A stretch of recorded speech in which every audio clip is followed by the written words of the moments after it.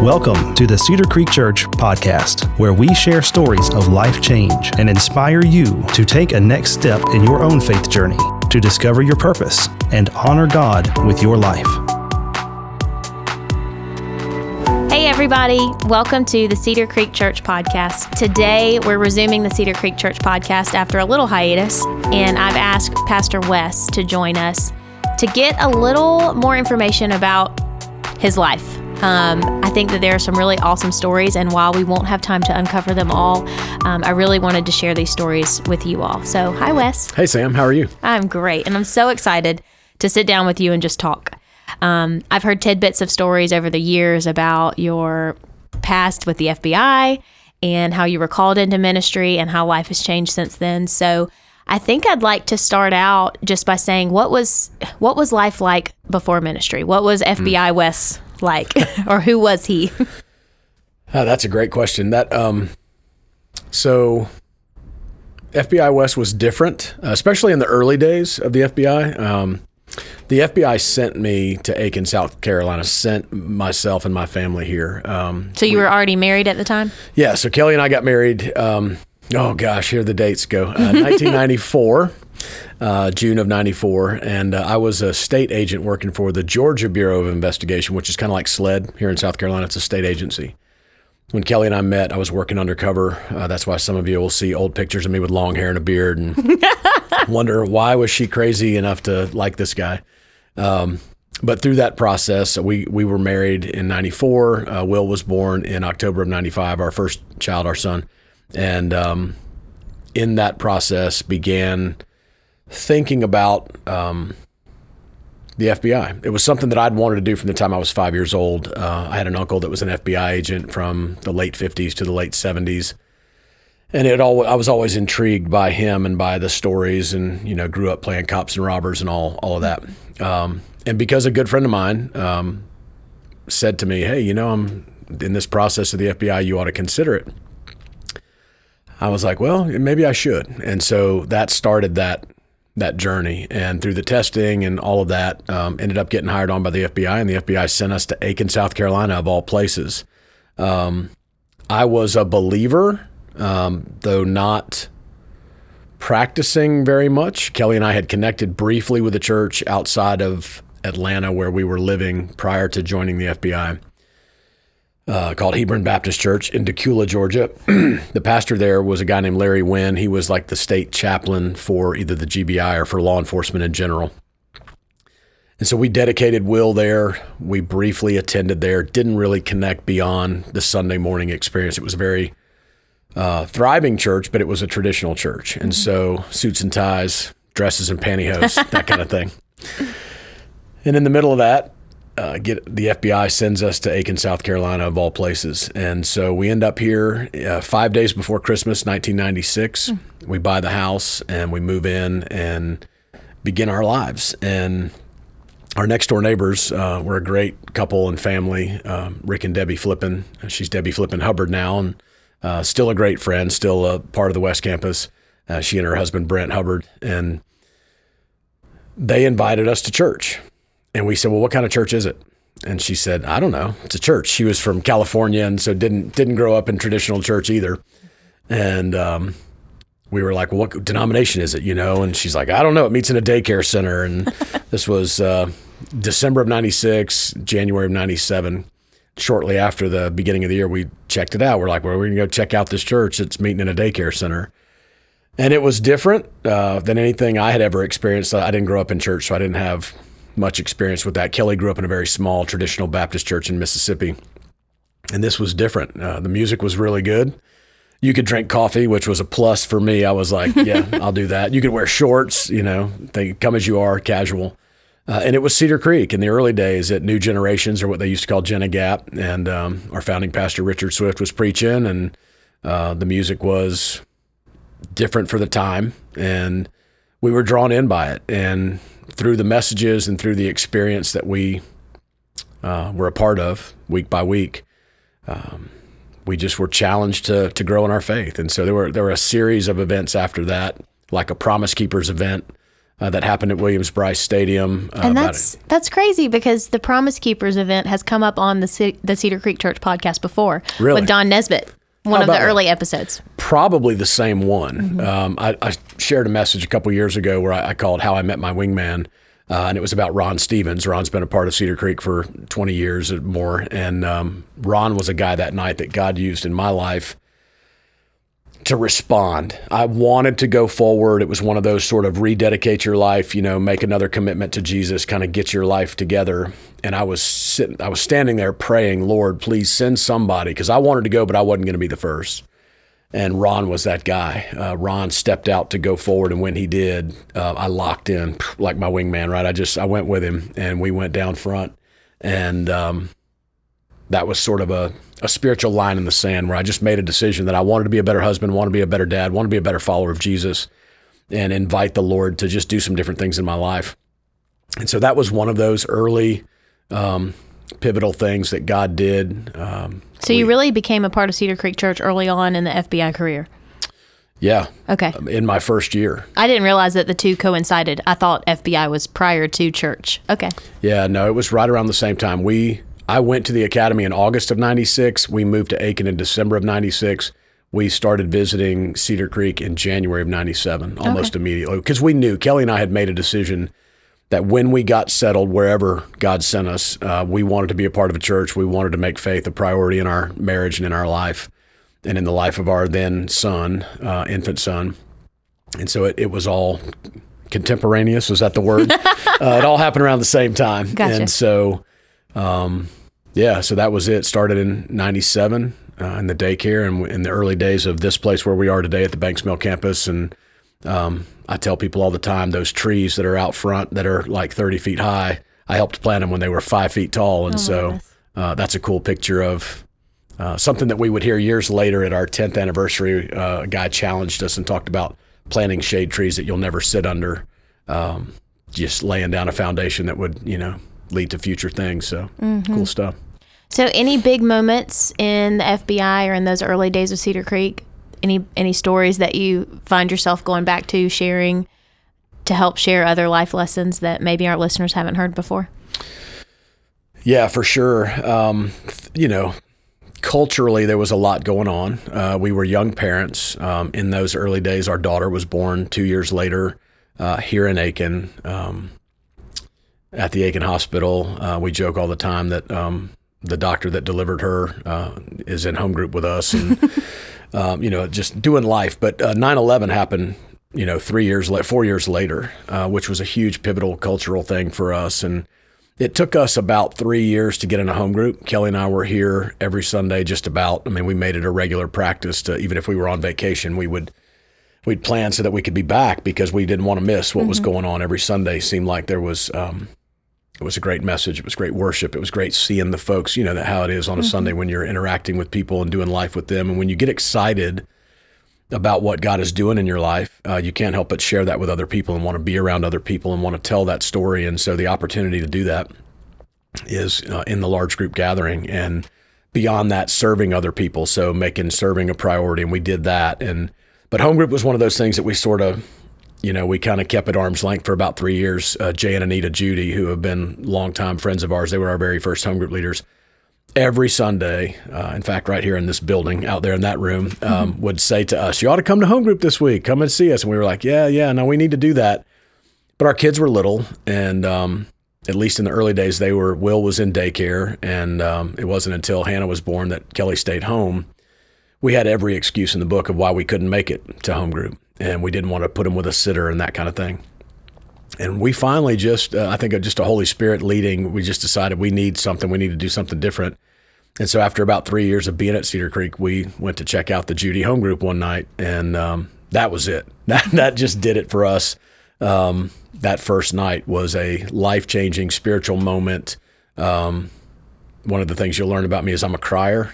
I cannot believe that. Oh, yeah. Sensitive to the Holy Spirit. I am a crier. And Kelly says I cry at, Hallmark movies and TV commercials. That night, we got real in home group and wasn't expecting it, but it just happened. It was one of those moments that happens. Cindy Burkhart says, it's not home group unless somebody cries. And so we had home group the first night that we went. And we were hooked. And over the course of months, we became apprentices quickly. Steve and Terry Watson were the apprentices to Jay and Anita, and Terry was pregnant. And so we ended up multiplying with the Watsons. And of course, they had a baby. And so I guess that was Rebecca at that time. And when that happened, that thrust Kelly and I into that home group leadership role. And so it just went, it exploded from there. And lots of situational things like that, leadership opportunities.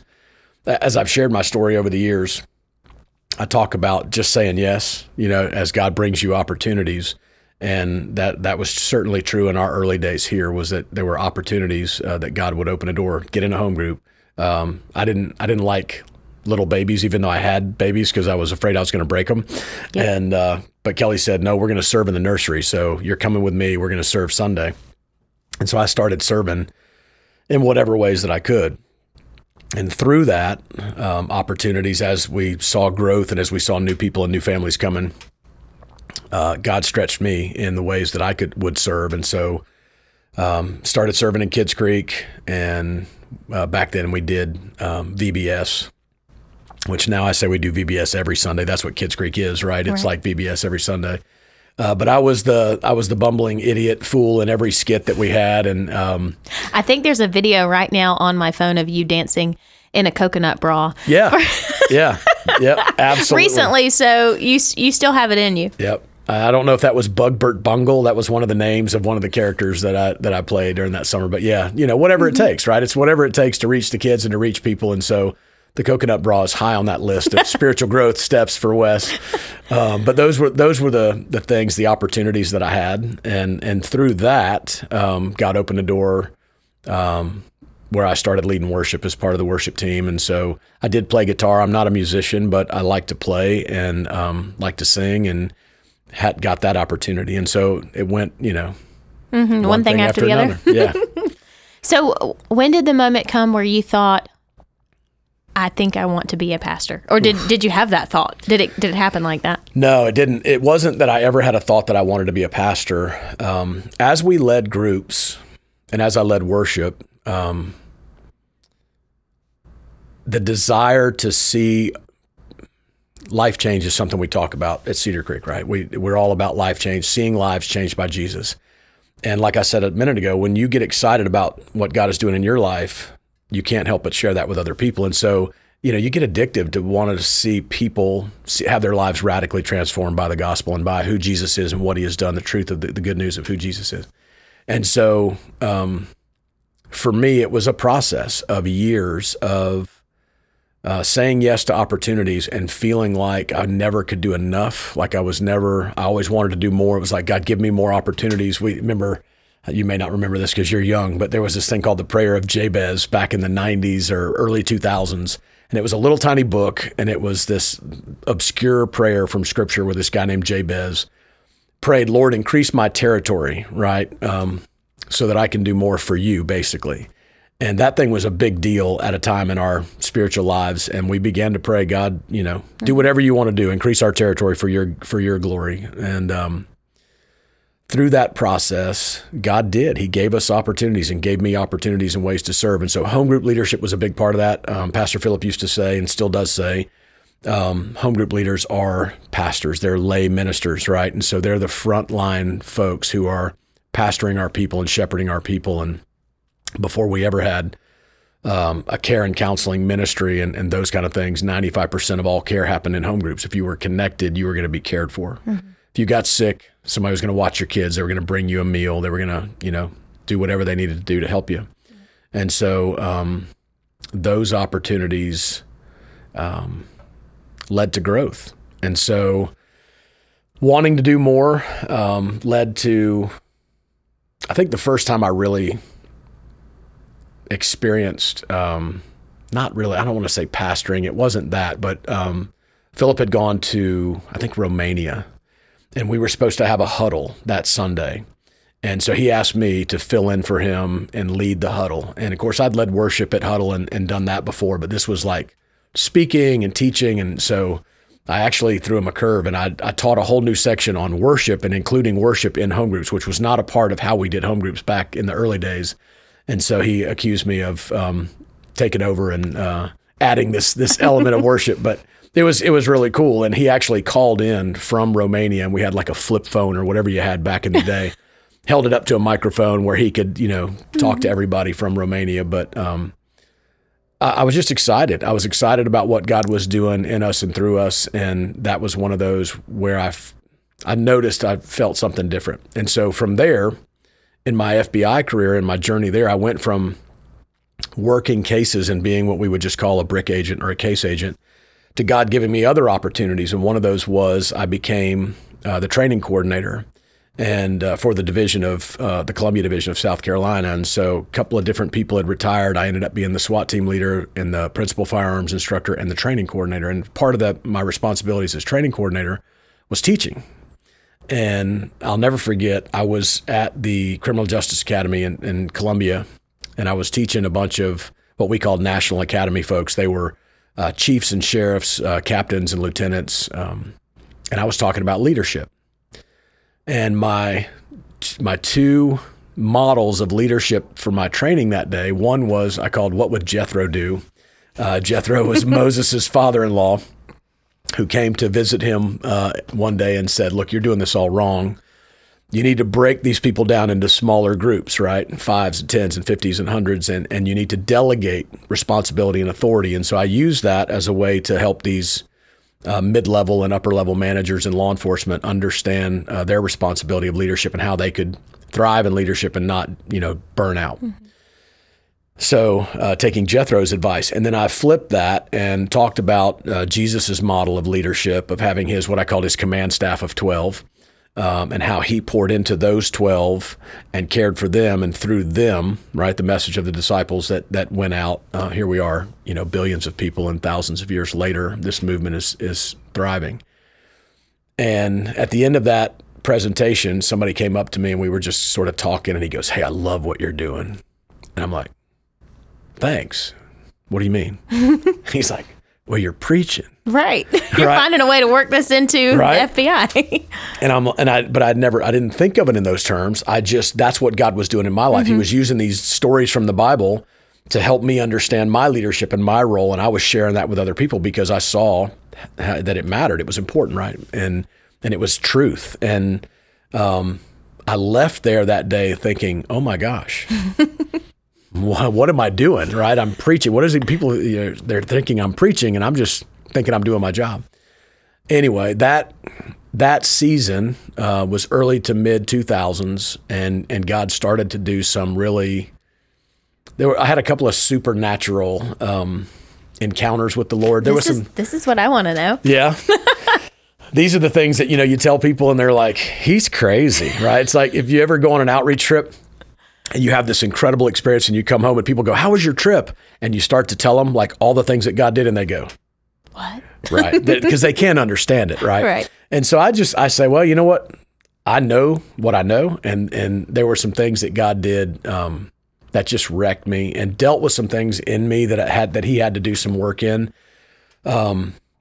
So fall of, I'm going to get the dates wrong. It's around about 2003. I was going to a training out in Utah, and it was a 3-gun school, which was really cool.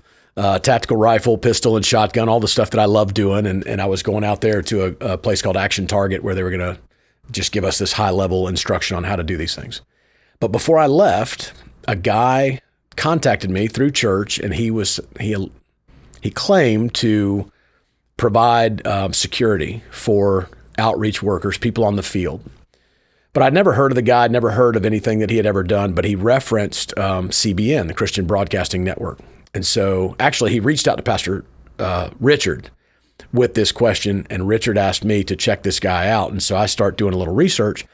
But through my research, I came across this story that I'd never heard before about these outreach workers that had gone down to South America back in the 50s to reach out to the Auca Indians. And if you've ever heard the story of the Beyond the Gates of Splendor, I forget what it's called, Tip of the Spear or whatever. Nate Saint, Jim Elliott, these guys that went down there and were all killed, right, within a week. But they all felt called by the Lord to go down here to reach out to this headhunting tribe of natives. I'd never heard that story before. And so I encountered it on a CBN website of all things while I was trying to figure out who this other guy was. So I go on this training and I pick up a DVD, because we had those back then, that would, it was a Stephen Curtis Chapman concert DVD that my mom had given me. My mom had gotten it like at Christmas and said, oh, you might want to listen to this. And I just kind of threw it on the nightstand, and there it sat for months. So I go to Utah and I think, well, that'll be something cool that I can watch and listen to if I don't have any TV or whatever. Well, that DVD, it's called Live Out Loud, through music and song, which is a way that God has always spoken to me. Stephen Curtis Chapman tells two stories in this concert. The first one is the adoption story of his daughter. I think her name was Shohana, first daughter that they adopted from China. And then he gets into telling this story about these global outreach workers that went down to South America, and it's the Nate Saint, Jim Elliott, this group of guys telling their story. And I'm like, oh my gosh, all of a sudden, right? This is the story. I just heard about this, and how is this on this DVD? Well, I'm in my hotel room one night, and I've got headphones on like this because I'm listening to it on the laptop. And as this story unfolds of these natives who killed these outreach workers, and you're thinking, what purpose was there in this? These guys went down there. They were young fathers and husbands, and within 5 days, I think, of landing down there, these natives have killed them. And as you start to see the story unfold, Stephen Curtis Chapman begins telling the rest of the story, which is several years later, some of these natives walk out of the jungle and they find the sister of one of these guys who stayed behind to translate the Bible into this native language. And they say to her, come and teach us of the man maker. And she goes into the jungle with her kids and some others and begins to teach these folks about Jesus. And long story short, you have to get the DVD. You have to look at it and see it. I think it's on YouTube now, probably. But at the end of it, he's singing a song, and you see all of these men who killed these outreach workers, one by one, become followers of Jesus before they themselves died. And at the end of the concert, one whose name was Menkaye, he comes out with, I think it's Steve Saint, which was the son of Nate Saint, who was an infant when his father was killed. And he, in his native tongue, it's just such a powerful story, but he's telling the story of how he saw Jesus in them and how Jesus changed his heart and changed his life. And as this is unfolding, I'm in this hotel room in Ely, Utah, by myself with headphones on at my laptop, and I am sobbing and just wrecked in my spirit, right? I told you I'm a crier. And it was so uncontrollable that I'm laying on the floor. And I'm thinking to myself in my rational brain, if anybody's walking by this hotel room, they're going to think that somebody's being attacked in there. It was that kind of like just overwhelming emotion. And I wrote in my journal that night, Lord, I don't know what you want, but whatever it is, give me the faith and give me the strength to say yes. And went on through the week of training and everything else, and there wasn't anything else remarkable about that trip other than that night. But of course, now I'm like, what does this mean, right? What meaneth this? Sort of things that God does. And came home. And about a year later, I had an uncle that passed away, and got a call from my mom, and she said, would you mind singing a song or maybe saying a few words at the funeral? And so I'm like, oh yeah, it's something I do. I lead worship, and I'm starting to speak a little bit. That wouldn't be out of the ordinary. So I said, sure. And Kelly, the kids were little, so Kelly stayed here, and I was driving down to Florida for the funeral and began to prepare. And I put a couple of songs together and a message. God, give me the words that you want me to say. And I got down to the funeral and ran into my cousin. It was his father that had passed away. And he said, oh, thanks for being here. So glad you're here. We've got everything taken care of. We've got a Episcopal priest that's going to speak, and we got a barbershop quartet that's going to sing, because my uncle was a barbershopper back in the day. And I'm like, what am I doing here? What am I doing here? Why am I here, right? I mean, I loved him, and I was here to pay my respects, but I didn't say any of that. Obviously, I'm just puzzled, right? And I sat there in the funeral thinking, Lord, did I not hear from you? Did you not give me a message? And did you not give me songs to sing and all that? And the funny thing was the priest and the message that he brought was beautiful, and it was very similar to what I felt like God was calling me to say. And even the songs that the Barbershop Quartet did was crazy, but thematically they were very similar, right? But I'm sitting there literally like in the twilight zone wondering, how is all this happening, and what did I must be going crazy. And so that night I went back to another uncle's house where I was staying because I had to get up early the next morning and drive back to South Carolina. And I stopped at this little bagel store in a strip mall. This is where it gets really super weird. And because I'm in law enforcement, and I do this to this day, I never pull up in front of a building because somebody could run out with a bag of money and a gun in their hand, and you need time to address something like that. So I parked out in the middle of this parking lot of this strip mall where this bagel store was, and nobody was there. There wasn't a single car in the parking lot. It's about 7:15 in the morning. I'm in a little red minivan, which we called the man van back then because we tried to make it cool, but it was what I drove. And I parked in the middle of the parking lot, and I got out and I went inside, and I ordered a bagel and a cup of coffee and came out, and I was walking back to the van, which was about maybe 30 yards away.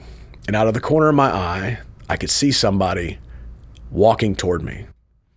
And I wouldn't look at him because you didn't make eye contact, right? Because I could tell it was a homeless guy. I could just tell, long dreads. He was just disheveled. And if I made eye contact, I was going to have to have a conversation. And I was ready to get home and get to my family. And I heard him say, right before maybe 10 yards away from the van, he said, "Hey man, you got any change?" And I said, "No, man, I ain't got any change." And in that moment, I heard the Holy Spirit say, "You got change. You just got a bagel and a coffee in there." And I took maybe 2 steps, and I went to reach into my pocket for change, and I turned around, and he was gone.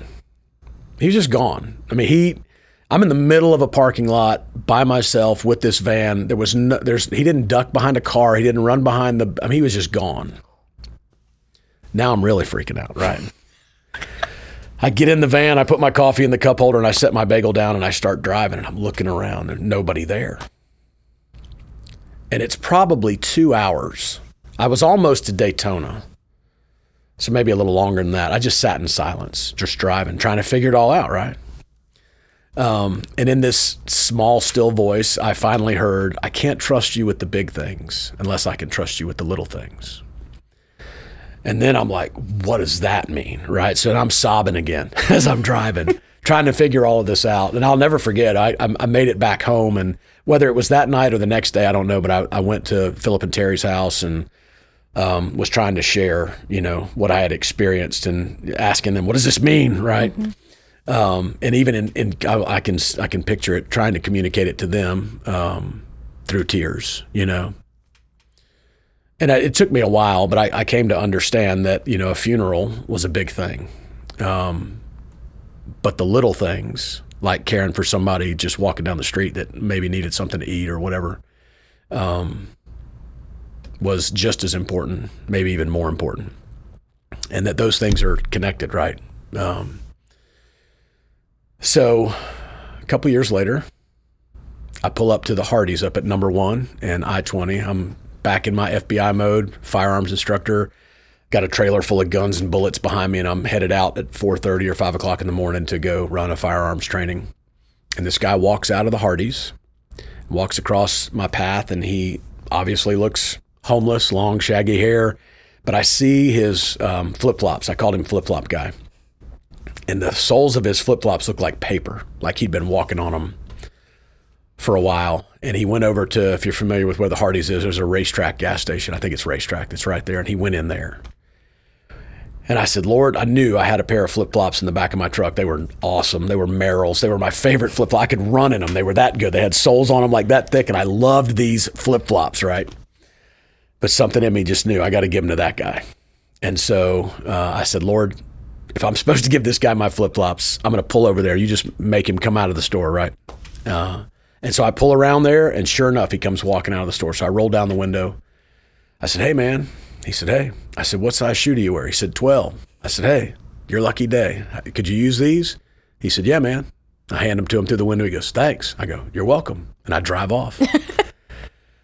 And I get about halfway down the ramp onto I-20, and I think, you should have given him your biscuit, man. I think I had 2 biscuits at the time, and I'm like, what are you doing? So now I'm crying again. I don't know why. So I go home and I tell Kelly, and of course she thinks I'm crazy. And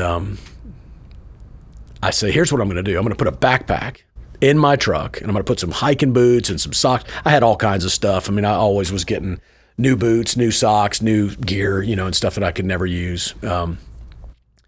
Some protein bars and snacks and stuff. And I packed that backpack up, and it's a couple of weeks later, and I stop for gas. It's Firearms Day. I stop at the gas station up there at the interstate, and I'm pumping gas, and I look across the street, and there's Flip Flop Guy. And he's walking down the sidewalk right there by Bainham's or whatever the restaurant is. And, in your flip-flops? You know what? He was not in my flip-flops. And all I remember was his T-shirt. I'll tell you about that in a second. So I'm like, okay, I've got this book bag full of stuff. I got to get it to him, right? So I pull out. I have to go down. I have to do a big U-turn with this trailer behind me and all that. And I pull up to him next on the sidewalk, and I beat the horn. He walks over.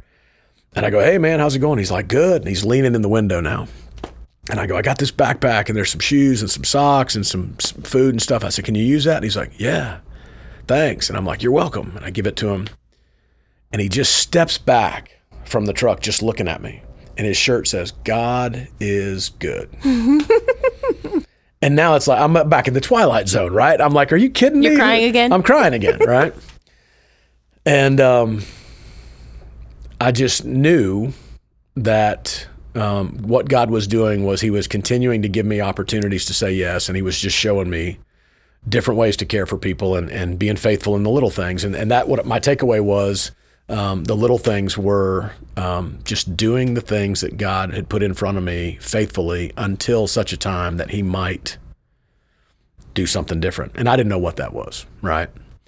Certainly did not ever think that I would leave the FBI, that I would resign and go into ministry. That was never part of a plan, never even a thought. Matter of fact, when that started to be something that I was sensing, I prayed against it, right?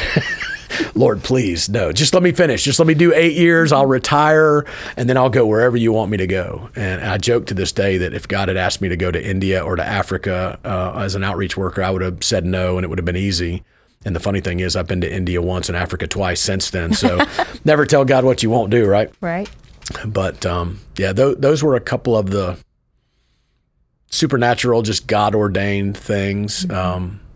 Funny story was, several years after we had launched the West Campus, that guy actually was brought to church one Sunday by a couple that found him on the side of the road. He was sitting in the front row. Flip-flop guy was there.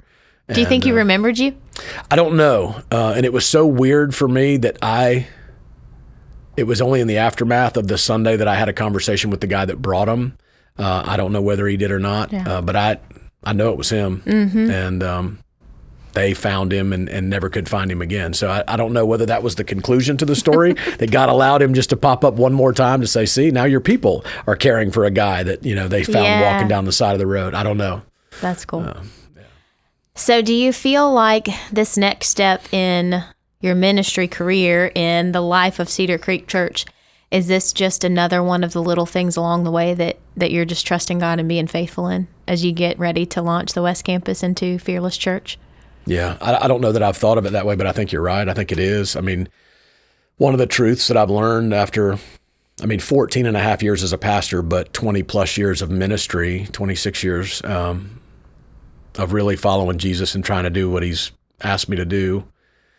I've learned a couple of things, and one is that if you serve long enough, you're going to be asked to change and transition and do different things, right? You're going to have to kill ministries that you created and started. And not that we're killing the West Campus by any stretch of the imagination, but we're changing it. We're, the end of the West Campus will be a new beginning for a new church. And in that way, there's a lot of, not angst, I just have a lot of emotion. And I'm doing all I can not to cry here today. No promises, but because of what this place has meant to me and my family, knowing what God has done in us and through us here, here at Banks Mill and at the West Campus for the last 26 years. It's huge. And, life is ministry, and ministry is life. And so many people try to separate them. Pastor Philip talks about the pieces of the pie, and people try to keep their church piece separate from all the rest of it, but it's not. And the sooner that you realize that life is ministry and ministry is life, and that as followers of Jesus, he calls us to live it all in the same way. I joke that I'm not for everybody because I'm just me, and I don't know how to be anybody else but me. And I've tried. I mean, there were seasons where I tried to be Richard Swift, or I tried to be Philip Lee in the way that I communicated. I tried to be Craig Groeschel or whoever it was, and I can't. I just have to be who Wes Holbrook is, and much to the chagrin of my wife and people. There are times I say things and she just flinches, and it's like, oh, I can't believe you said that, and I'm like, sorry. God will make up the difference. He'll fill in the gaps. But yeah. That's awesome. You said something earlier, and it's really timely with the message that we just heard from Pastor Philip this past week about being faithful in the little things. And Pastor Philip said the little P purpose. And then that's where it shows up in the big P purpose. And we may never see the end result this side of heaven, but it's really cool to hear about how you've been faithful your entire life through the FBI, through your marriage, through following God's calling and using those little moments. And I'm just grateful I got to hear the story, and we get to share the story with everybody listening. So can I tell you something about that? Yes. With the not knowing what Pastor Philip's message was Sunday, I had a message about telling your story. We started a 3-week series called One Small Step, and my message Sunday was all about just sharing your story and being faithful. And I didn't do it at 9:00, and I don't know why, because I had thought about it, but it just didn't come out in my preparation. But in between 9 and 11, I realized that I needed to tell a story. And that story was about my high school football coach, which is a guy named Jerry Rains, who was faithful in the little P, which 30 years later was a huge purpose, right? Mm-hmm. He was the first person to really challenge me and to tell me about Jesus. He was the guy that set up a youth event in our high school basketball gym, which I think is great because my church now meets in a basketball gym, and I was the guy that got saved in a basketball gym at high school. But Jerry Rains would tell you about Jesus, and he just lived it. He lived his faith for everybody to see, unashamed, fearlessly, right? And that guy, before he died, he passed away a couple years ago. He was able to come here. I was actually speaking at Banks Mill one day, and he was here for that, and I got to bring him up and honor him and thank him. But he told a story. He said, if I had made a list of 100 people, 100 of my former players that I thought would be a pastor one day, Wes Holbrook would have been 100 on that list, right? But the cool thing about Jerry, about Coach Rains, and about his purpose was, at his death, there were 8 guys at his funeral who are all pastors now. Wow. Former players. And so I shared that Sunday, and I just said, that's a big deal, but think of the countless hundreds, if not thousands of people who are following Jesus because of Jerry Rains, right? I mean, how many business leaders, how many, stay-at-home moms, how many, whoever. And the ripple effect that they have in their own communities. Right. It's untold. Thousands of people that because he was faithful as a teacher, as a coach, to just live his faith and be real and authentic, the difference that it made. It's an eternal difference. And so, yeah, that picture, again, and it just confirms to me that God's in all of this. Mm-hmm. We were talking earlier at All Staff about communicating this launch and how so many people are so quick to say, oh, it's a church split. I'm like, no, this is who we are, mm-hmm. right? This is from the very beginning. Pastor Philip said, we don't know what God's going to do with these campuses. We're going to plant campuses, but they may one day become autonomous churches. We don't know. And so to know that Pastor Philip shared that message on Sunday, leveraging a verse that was central to my journey and my walk, knowing that Sunday I was telling a message or sharing a message called Tell Your Story, right? And the point of it was people can argue Bible, they can argue theology and translations all day long, but what they can't argue is what Jesus has done in your life, the difference that he's made in your life. And so knowing who you were before Jesus, knowing that you're forgiven and that you've received his grace, and then who you are after that, that's the story that we all have, and it's unique to all of us. And that was the point that I was trying to make to my folks Sunday was outreach is personal. I can't tell your story like you can tell your story. And what Pastor Philip said to me, 15 years ago now, when I was trying to talk him out of asking me to be the campus pastor, he said, you'll reach people that I could never reach because of your story. And so what I told folks Sunday was they'll reach people that I could never reach because of their story. So we just got to tell our story. So thanks for letting me tell my story. You're welcome. Any other go backs? Any other stories you want to share, that even like little tidbits or crazy FBI things? Nothing that I could tell you that it's confidential. It's confidential, still classified. I don't know. I joke all the time that I'm a conspiracy theorist because I've been a part of some conspiracies, as part of the federal government. But I'm sure there's a ton. Yeah. And there are still many more podcasts that could possibly happen. I know everybody's like, you need to write a book one day. And I'm like, I don't know. If you ever write a book and you work for the FBI, it has to go through a publishing process where they have to like sign off on it and agree that, you can say those kind of things and all that. Wow. But I don't know. I don't know that I would ever do that. But I love telling stories. It's part of your ministry. Yeah. For sure. Yeah. Because they're so powerful. They communicate in ways that other things can't. So I'm motivated this week in our home group to challenge people to formulate their own story. Yeah. Or share their story if they're brave enough. That's awesome. Mm-hmm. Well, thank you for your time today. Absolutely. Thanks for letting me be a part of it. It's a good one to bring back the Cedar Creek Church podcast. We've been away for a month or two, and so I know that this was a really cool story to hear, and I hope that it reminds you that your story is important, and all those little moments put together, they might be the little P purposes that we're living out, and we're all on a mission to tell people about Jesus, and sharing our story helps do that. So thanks for listening, and we'll be back soon.